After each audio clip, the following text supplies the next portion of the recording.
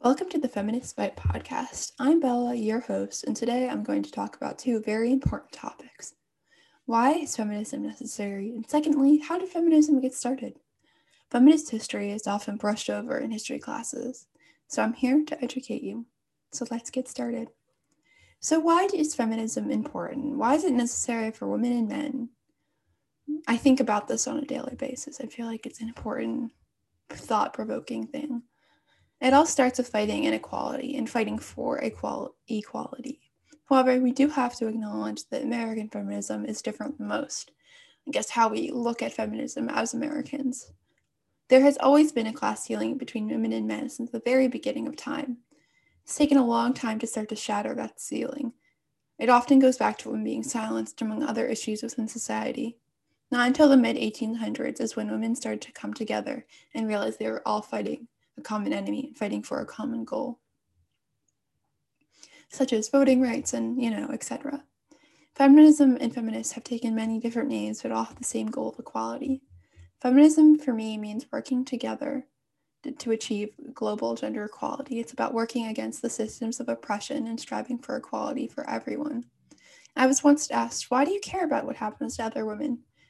That statement just disgusts me. That's what feminism is all about, standing up and supporting one another as women and people. Men and women need to work together to combat gender inequality. Many consider feminism a woman's issue, to be fought by bra burners and angry women, but many forget that feminism is a fight to be fought for children who are socialized into a patriarchal society. It's a fight for future generations so they don't have to experience the same sexism and inequality as we do. That's why I think we need feminism. So, how did American feminism get started? We first have to look at the word. When was the word introduced to the world? I had this conversation with someone recently that they didn't know how the feminist or suffragette movement started. We have to first start with the introduction of the word to the world. The term was coined by a French socialist named Charles Fourier. I don't know if I'm pronouncing that right, but here we are. In 1837. In 1872, the term feminist made its debut in both France and the Netherlands. Then in 1890 in Great Britain, and finally, 20 years later, the term came to the United States. That's when I believe in 1910 is kind of when modern feminism, or closer to modern feminism, started to happen.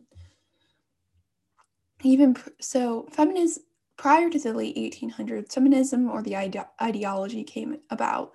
Plato wrote in his most famous works, The Republic, advocating for gender equality and that women possess natural capacities equal to men. Obviously, not everyone agreed with Plato's statement. Still to this day, some people believe that men are superior to women, but that's obviously not the case, at all.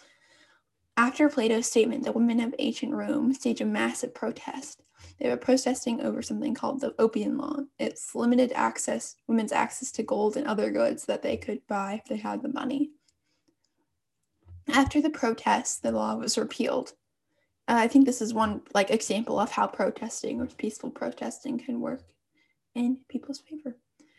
Now we can go back even further to the 15th century, or maybe forward, I don't know, however you want to look at it. In the 15th century, a writer named Kristen D. Panzin wrote a book called The Book of the City of Ladies. It protested misogyny and the role of women in the Middle Ages. Christine was way ahead of her time. She believed in equality for both sexes. I think, honestly, I would really like to talk to this woman. She sounds very interesting, just reading about her. I'm not doing her justice at all. But her book is inspired for future writers and philosophers on the topic of feminism. Mary Wollstonecraft, an author who wrote a book called Vindication of the Right of Women, Wollstonecraft, that's a mouthful, was incredibly inspired by Panzin's book and philosophy. She used her philosophy on feminism in her book and whatnot. So now let's get back to more American feminism or whatnot. So in this podcast, we'll be focusing on American feminism and its four waves. So let's start with Abigail Adams. She is the first lady to President John Adams.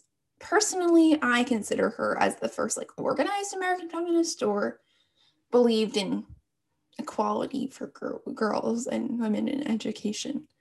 She prioritized and specifically oversaw the access to education, property, and the ballot, so voting, as critical to women's equality. Abigail Adams warned her husband, John Adams, that there would be a rebellion of women. She was definitely right. There's a famous quote that I'm going to say in a minute that I think really proves that she was definitely a feminist or believed in equality for all. Here's what she said. If particular care and attention is not paid to the ladies, we are determined to foment a rebellion, and we will not hold ourselves bound by any laws in which we have no voice. That was Abigail Adams to her husband.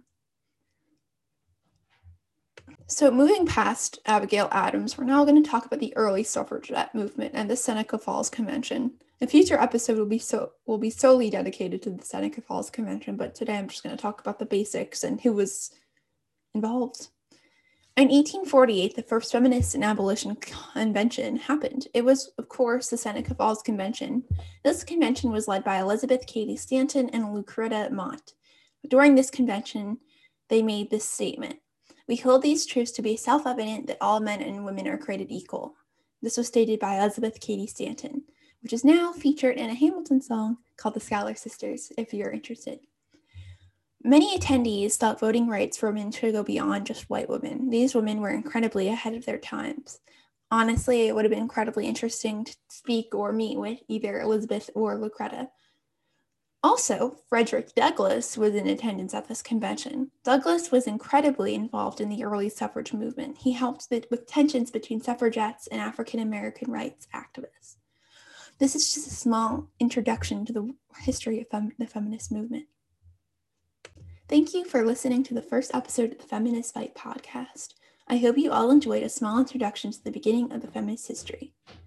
Episodes will be posted every Friday at 12 o'clock. Next week's episode will focus on Black feminists in honor of Black History Month starting.